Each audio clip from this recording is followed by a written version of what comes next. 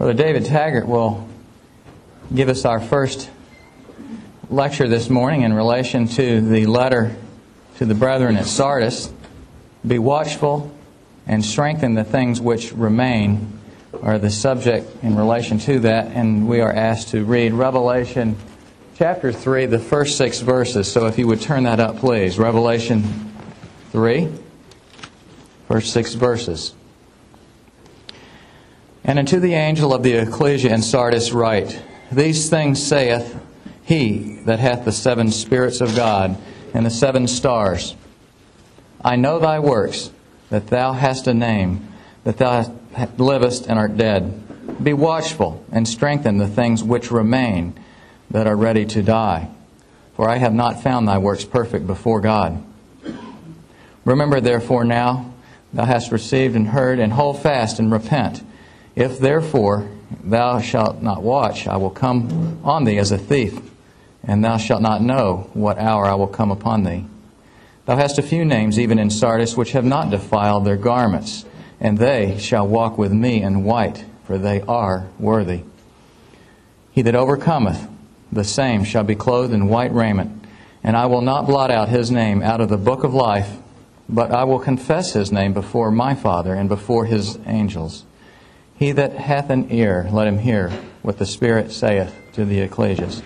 Let's give our attention to Brother Dave.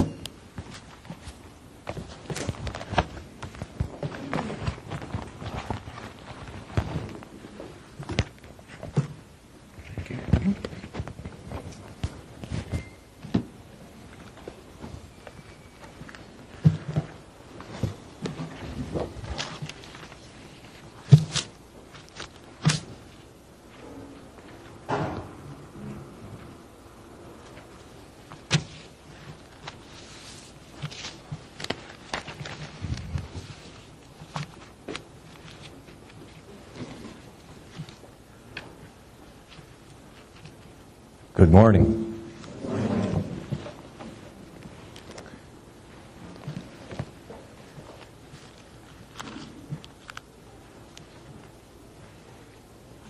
Be watchful. Strengthen the things which remain. There once was a dead ecclesia in a dead city. Not that the city was a ghost town, but its glory was past. And not that the ecclesia had closed its doors, but it was living on past reputation and in the process of dying spiritually. Whether or not the numbers in the ecclesia or the attendance had declined. Such was Sardis. As we consider Sardis this morning, as we have with many of the other ecclesias already, let's consider how our own ecclesial situations, our own personal conditions are similar, and take lessons as appropriate.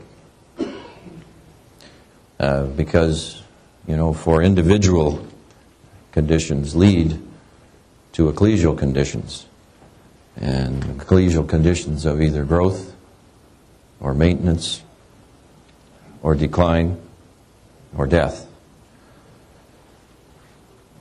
Many might consider spiritual condition of an ecclesia to be measured by numbers of members. That, in my opinion, is a bad criteria to use.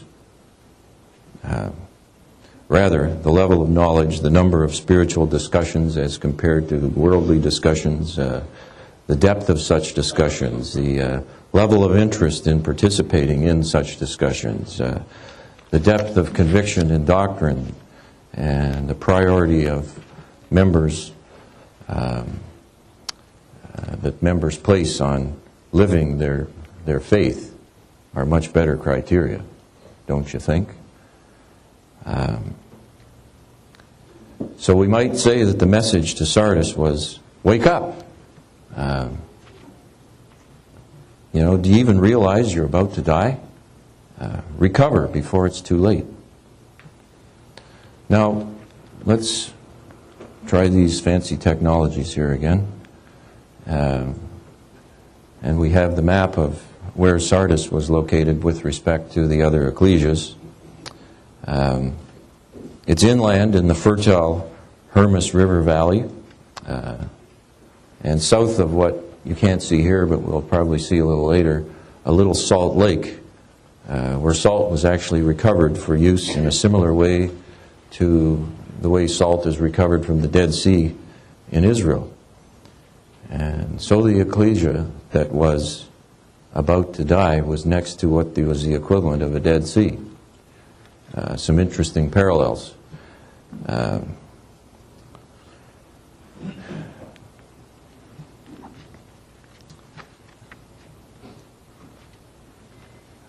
Sardis had been one of the foremost cities in Asia Minor for a few centuries, but well before the time that we have the writings to us in Revelation. But it was in decline. While most of the other ecclesias that we've already touched on were in bustling cities of growth, Sardis was a relatively quiet and smaller city, only able to reminisce on past glory. It was located on what was the east bank of a Pactolus River in this Hermus River Valley, and it occupied the rocky spur of Mount Tmolus on the side of that valley.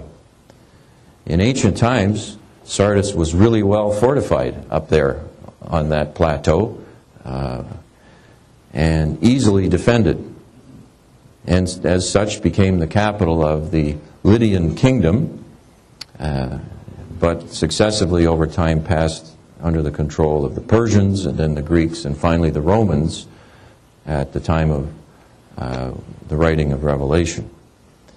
The most impressive building in ancient Sardis was the magnificent temple to Cybele, Artemis, Diana. We went through this yesterday, all sort of the same goddess that went through time. That was built in the 4th century BC. The temple was 327 feet long, 163 feet wide, and had 78 of what they called ionic columns, 58 feet high. No little building. Some of these columns are still standing today, and we'll see it shortly in some pictures we've got. The importance of the city was because it was also on some of the commercial trade routes, the trade routes that went through to the east and to the west. And they developed there quite the textile manufacturing industry and developed a unique dyeing process. Some of these things you'll relate as we go on to garments and so on that we've had mentioned. And also they were highly capable in jewelry making. And it's also said of Sardis that it's the first place ever where coins were minted for use in trade.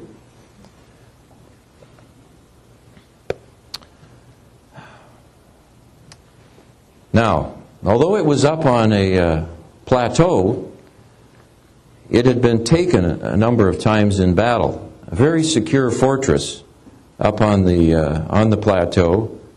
Great walls, three sections of walls, one behind the other. If they got through the first wall, we back up to the second, and we've still got defense. But they were still taken. Once in 549 by Cyrus and the Medes and the Persians, and again in 218 BC by the Cretes. It's kind of interesting because they didn't come in the normal way. And you think of difficulties in the ecclesia. Things come in the back door and catch us by surprise. And that's exactly what happened in Sardis. They were defeated twice by not being watchful.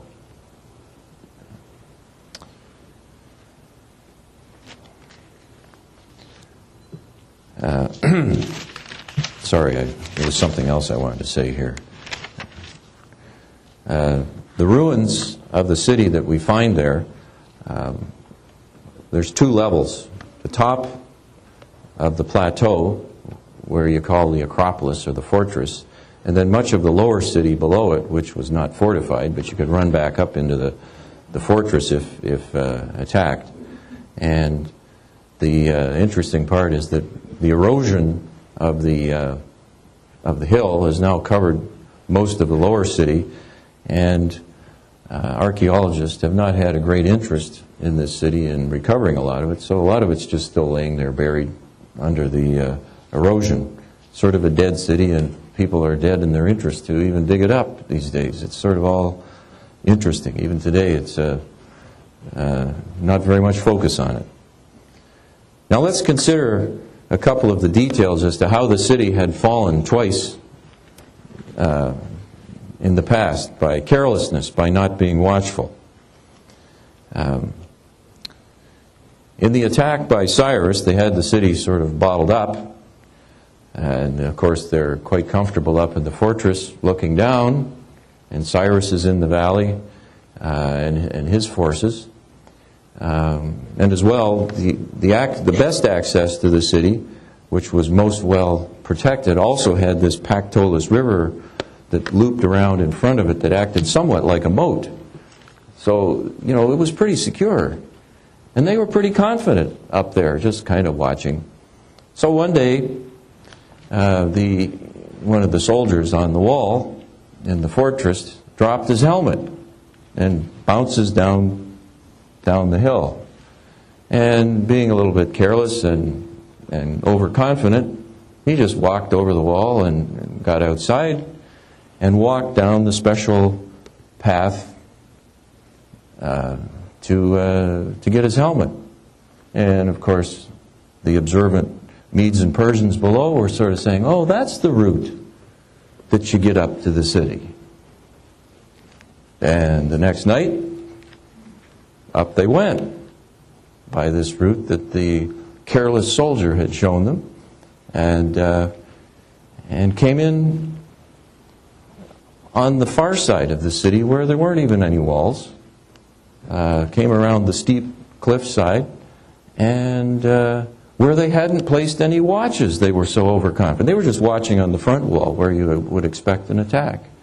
And so in the back door they came, unopposed, and took the city while everybody was asleep and not even watching.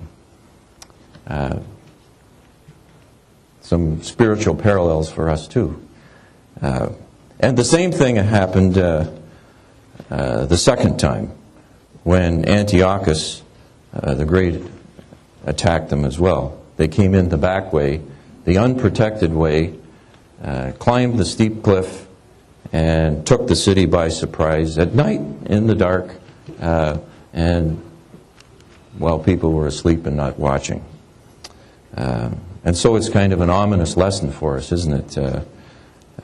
This great city of prosperity that was the capital of the empire, of that small area at one point, didn't endure, and its citizens lacked the sort of foresight to look ahead and to be watchful, and there they sit, destroyed.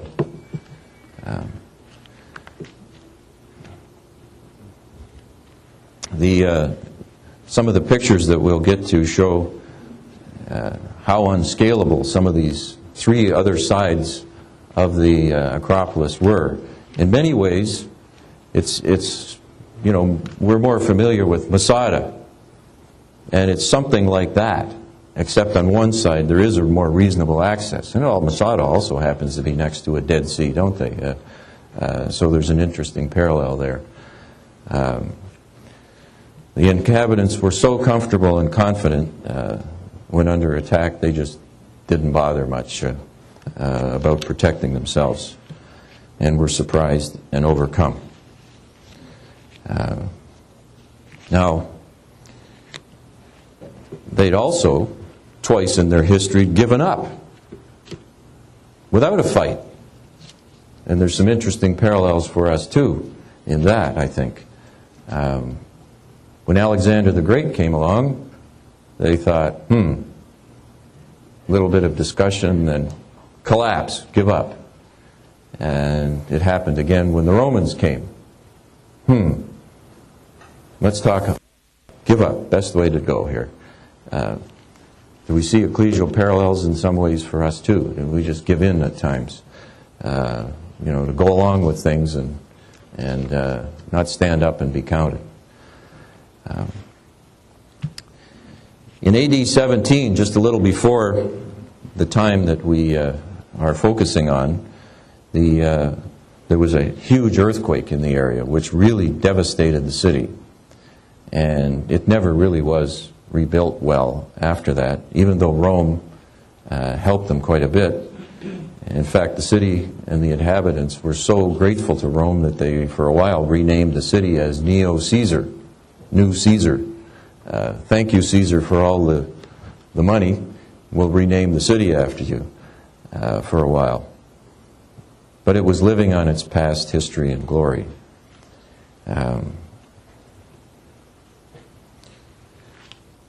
And as well, it declined because the trade routes did too. There was a large community of Jews there in Sardis, and the community was quite well accepted.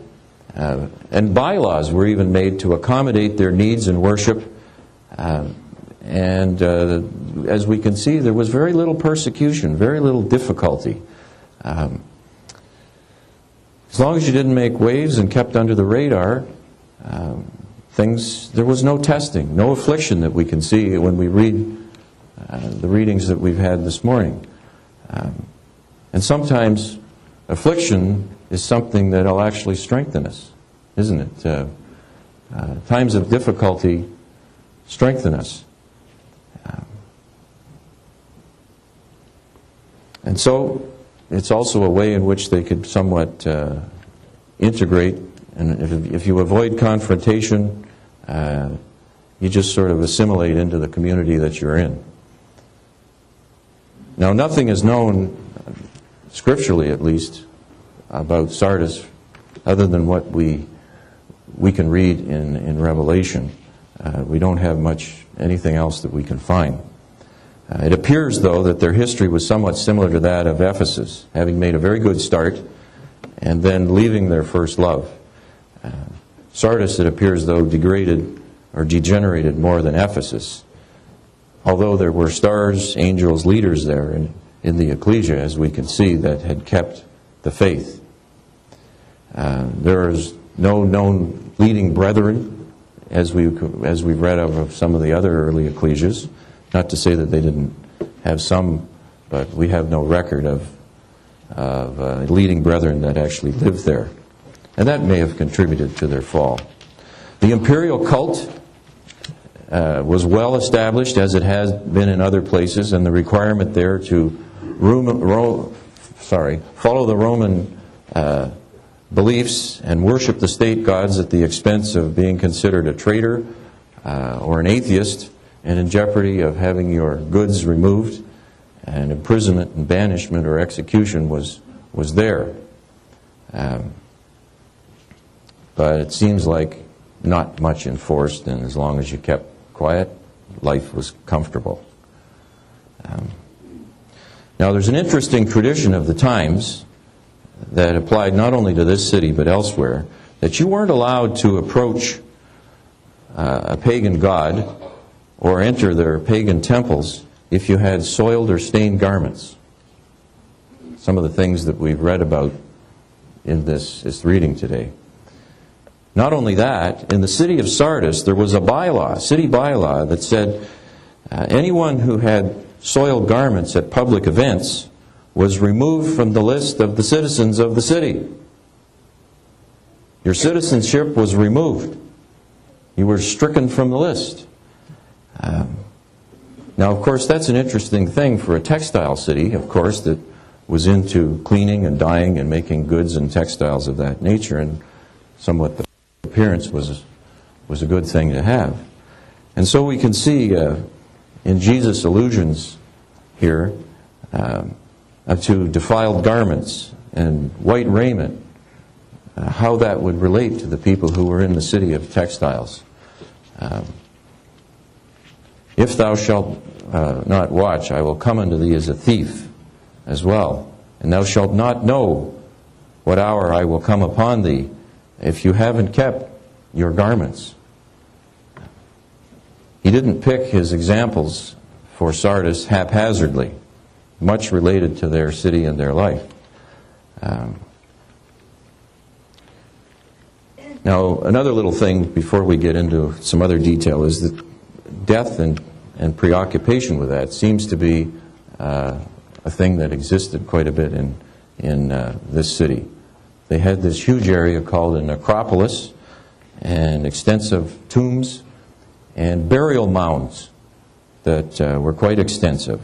And so there was a lot of elaborate things going on there, and death-related events and preparation and processes thereof that the pagans were following.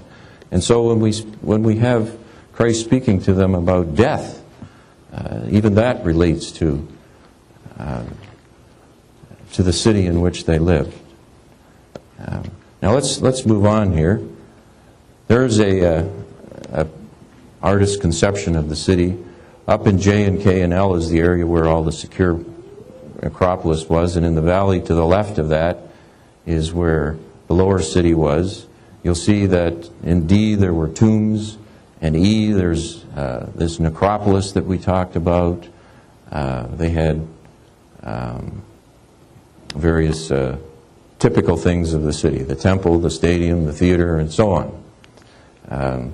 We've played with the satellites again, and that's the old one where the red circle is. You'll notice in there the Salt Lake, and as you get a little closer you can see it better. And that's the best I was able to do on this zoom in.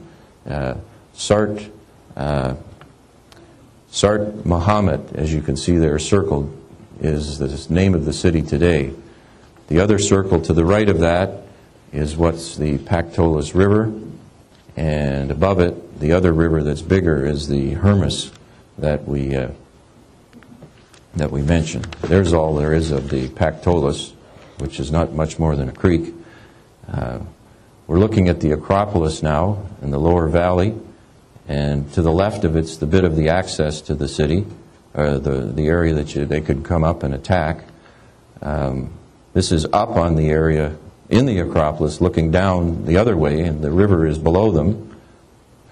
There's part of their secure area in the Acropolis, and even some of the fortifications that are still left, as you can see there. Pretty tough to scale that wall. And if you have those things sitting there, you don't worry too much about somebody coming in. And they didn't even post a watch, as we've said, in some of the areas. Pretty elaborate houses with frescoes that look this good now. Must have been much nicer before.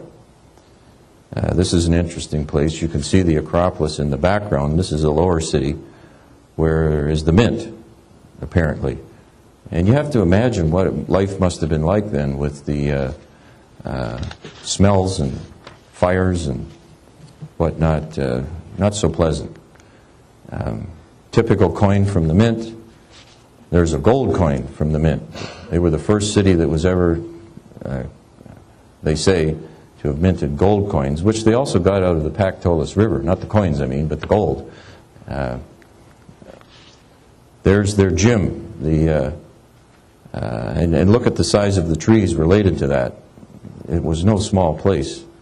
There it is, the gymnasium complex, bath, education center. There's the pool that's part of the gym. Life was not too bad there. Public washrooms. This is the Jewish temple that's been found, the entrance. This is the main area of the Jewish temple. It would take like 1,000 people. You know, quite the population. This is the front of the temple where there'd be the menorah and the books and so on. Another part of the temple is viewed with the Acropolis in the background, the fortifications. And this is part of the temple to Artemis Diana. And these columns on the right, you don't get the perspective of them until you see somebody standing beside one. No small part of the temple again. There's Diana, Artemis, as we looked at yesterday. One of the tombs, very elaborate. And then the burial mounds just by the edge of the city. Many of them. All the effort related to death And so these pictures show to us, as we looked at yesterday, that we're not following cunningly devised fables. These were real brethren in real cities, living difficult lives, tested as we have been. And much time has passed, but many things are still the same. Now, Sardis, as we mentioned, had no significant pressure from pagan religion, no Jewish opposition of significance or accusers, no apostolic impostors that we have recorded, no Nicolaitans, no prophetic ecstasy going on. It seems a model of inoffensive Christianity, unable to distinguish between the peace of well-being and the peace of death. We've already touched on the idea of death spiritually, and that it probably didn't mean that the ecclesia was a group of elderly folks dwindling away in numbers and unable to maintain their activities. And why do we say that? Because, it had a name, a facade of being alive. So if you had a name like that, then it's not likely you're significantly dwindling in numbers. But its real condition wasn't alive. Its condition wasn't visible outwardly, as it would be in the case of a declining ecclesia as far as numbers were concerned. But, as we've said, they seem to be dying spiritually, living on reputation, on past achievement, just as the city had, going through the motions, having an appearance, but little depth behind it. But there were a few remaining faithful. And so Christ mentions this and encourages the few who have not fallen away. And he says to them, I know, I understand. I understand your underlying motivation as well. I empathize. I know what you go through. You are a name ecclesia in name, having a reputation, but not too much life. But reputations can be deceiving and aren't always accurate. Those who have dead faith can only produce dead works. And Paul in Romans reminds us that there are certain things that we can be dead in, such as toward sin, but not toward God. But we need to be alive in Christ. And finally, in the Hebrews, also he says, purge dead works, serve the living God. Now in verse 3 of this reading, we see the phrase, the things that remain, or survive, and refers to spiritual vitality. Lack of spiritual vitality is indicated by lack of vigilance, just as the city was not vigilant at times in history and was defeated. Waking up before it's too late, as watching out for stains on your garment, which we have been figuratively given at baptism. And what stains are they anyway that defile a garment that we've been given at baptism? Because since those who are conquerors or overcome later on in Revelation have had their robes made white, it seems that the stains that we're talking about here relate to compromises, things that qualify or degrade.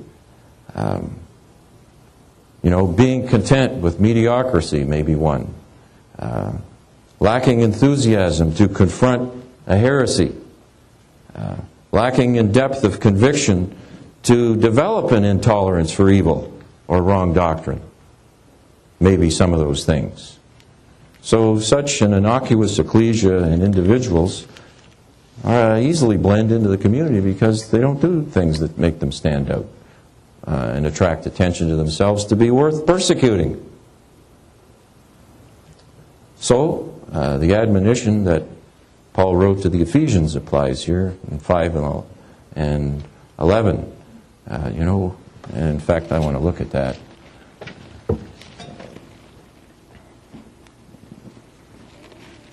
in Ephesians 5 and 11. Have no fellowship with the unfruitful works of darkness, but rather reprove them. Stand out because you're reproving those things, and therefore keeping your garments clean by not participating. So there's a threat that we have given to us here of judgment. When the allusions to the day of the Lord are made, as described by Jesus here and as are often described elsewhere, such as Matthew 24:43. We also share this idea of an imminent judgment, an imminent return of Christ, don't we? Watching for, as we might watch for a thief in the night. It may come quietly. A thief in the night may come quietly. And for us, it may come quietly too, as part of distraction and confusion and excitement of some worldly event going on that changes the focus of the world, and the return of our Lord is here. And so we and they are admonished to be watchful because they weren't presently. And so the question we ask of ourselves too is, are we watchful? Ephesians 5 and 14, where we are. Awake thou that sleepest, and arise from the dead. Christ shall give thee the light. I get the impression in this part of Revelation that Jesus is being almost trying to kind of shake the Sardinians from sleeping, from falling into a coma. Wake up. Get with it. Open your eyes and see what's happening. What's happening with your ecclesia? It's dying, it's practically dead, and do you even realize this? Do something about it. Don't be just comfortable with it. Strengthen the things that remain that are ready to die, as he says. Because they will grow as a cancer. And we ask ourselves, of course, are we different? Well, the spirit is willing, but the flesh is weak. Do we have spiritual paralysis as well, in some ways? Probably so. Jesus said in Luke 21 and 36, watch and pray that ye may escape all these things. And let's hope that we do. Luke 22 and 32, when thou art converted, strengthen thy brethren. Once again, for us, an admonition. Their works were not perfect before God, but such works as they had appeared to impress men, at least the overall ecclesial works, making for some reputation among men, but not God. And works not being perfect before God is the most important for us as well. Because we need, as we read in Colossians 2 and 10, and are exhorted there, to be complete in Him. And watching. And what is this watching?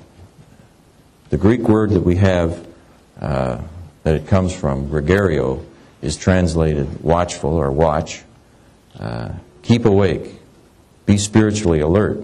It combines the idea of being physically awake with spiritual discernment.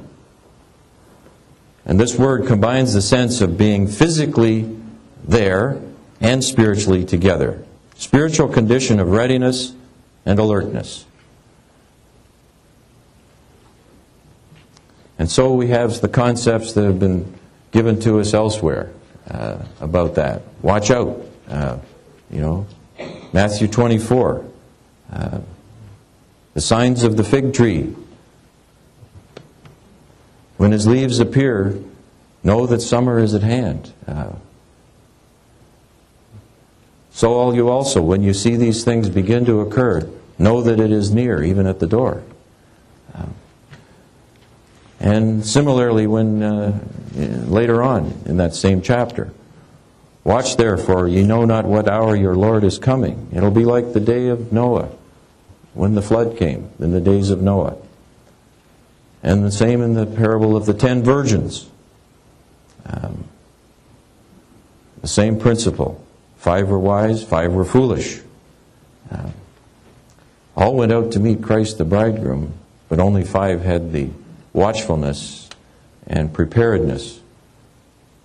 The others slumbered and slept, just as Sardis. Weren't prepared. Now, let's go to the 4th and 5th verses that we read in this chapter.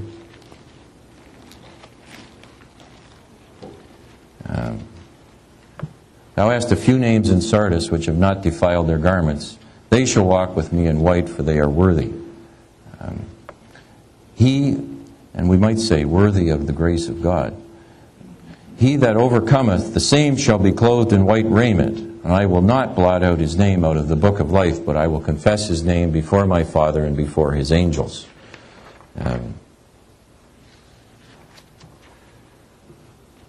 Garments were important things in that city, as we've already mentioned. Garments symbolize and indicate one's attitude as well, one's behavior, one's condition. Just as they weren't allowed to wear stained garments in the city or casual clothes, so should we not. If we've used the example in the past, Judy's mother used to use it. If you were going to have an audience with the Queen of England, how would you look? Or in your case, whether you like your president or not, if you had an audience with the President of the United States, what would you come in looking like? Casual, sloppy, dirty clothes, or not? And here we're in the presence of the Son of God, the Creator of the universe, the one who will be king over the whole earth, much greater than the Queen of England or the President of the United States. How should we be? How should we look? How should we behave? How should our garments appear, both physically and spiritually? Revelation 3 and 4 reminds us that Sardis, not all in Sardis, had defiled their garments. What's that mean? We've touched on it a little bit. It seems to me symbolic of mingling with the pagan life of their day, or in our day, mingling with the things of the world and the beliefs and the philosophies of this world, and thus defiling the purity and putting a stain on the garments that we've been given at baptism. So our assignment is to keep those holy garments put on at baptism as unspotted from the world as we can.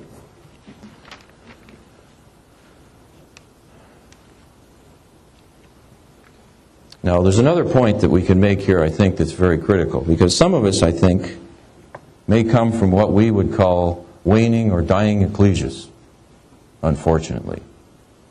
But don't you take out of this chapter, or these verses here, that, especially when you compare verse 1 and verse 4, this concept, that membership, even in a dead ecclesia, will not necessarily interfere with an individual's acceptance by Christ, as long as worthiness exists. As long as there's white enough garments at judgment. And I think that's an important thing for us to keep in mind.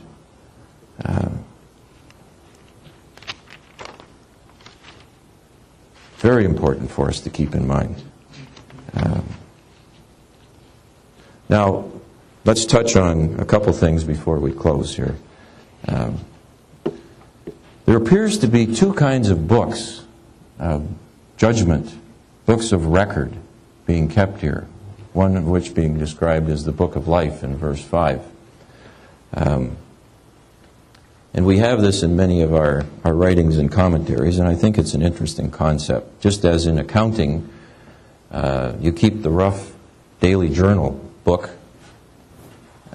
in which you justify things day by day and so on, and that at certain periods of time you make an entry into the real journal, the one that counts, the one that goes towards the year end and the final statement. And so the concept of this with respect to us in our lives, one being our daily journal of the good things we do, the things we don't do well, and then that gets summarized and then transferred where our names already exist in the book of life that would be used at the judgment, and the final tally is marked over there, so that the book that Christ would read at the judgment is this one, not necessarily the daily journal.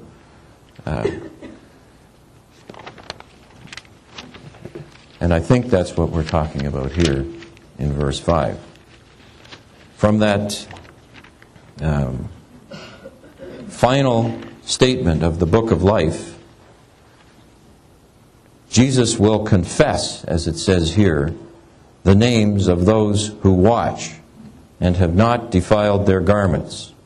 And the word confess here means confess from out of something, as in one selected from among others that are being rejected. So in this book of life that we read about here, that final accounting, some names will be highlighted or stand out confessed as ones that will be invited to enter into the joy of thy Lord. The others won't stand out. And may that be our lot. And as promised in verse 4, may that be our lot, to walk with Him in white, to walk with Christ in white, because they are worthy to be confessed and stand out and have the grace of God. Behold, I come as a thief. Blessed is he that watcheth and keepeth his garments. And if Jesus was to send us a message today, would He say it differently? Probably not. Watch. Be watchful. Strengthen the things that remain.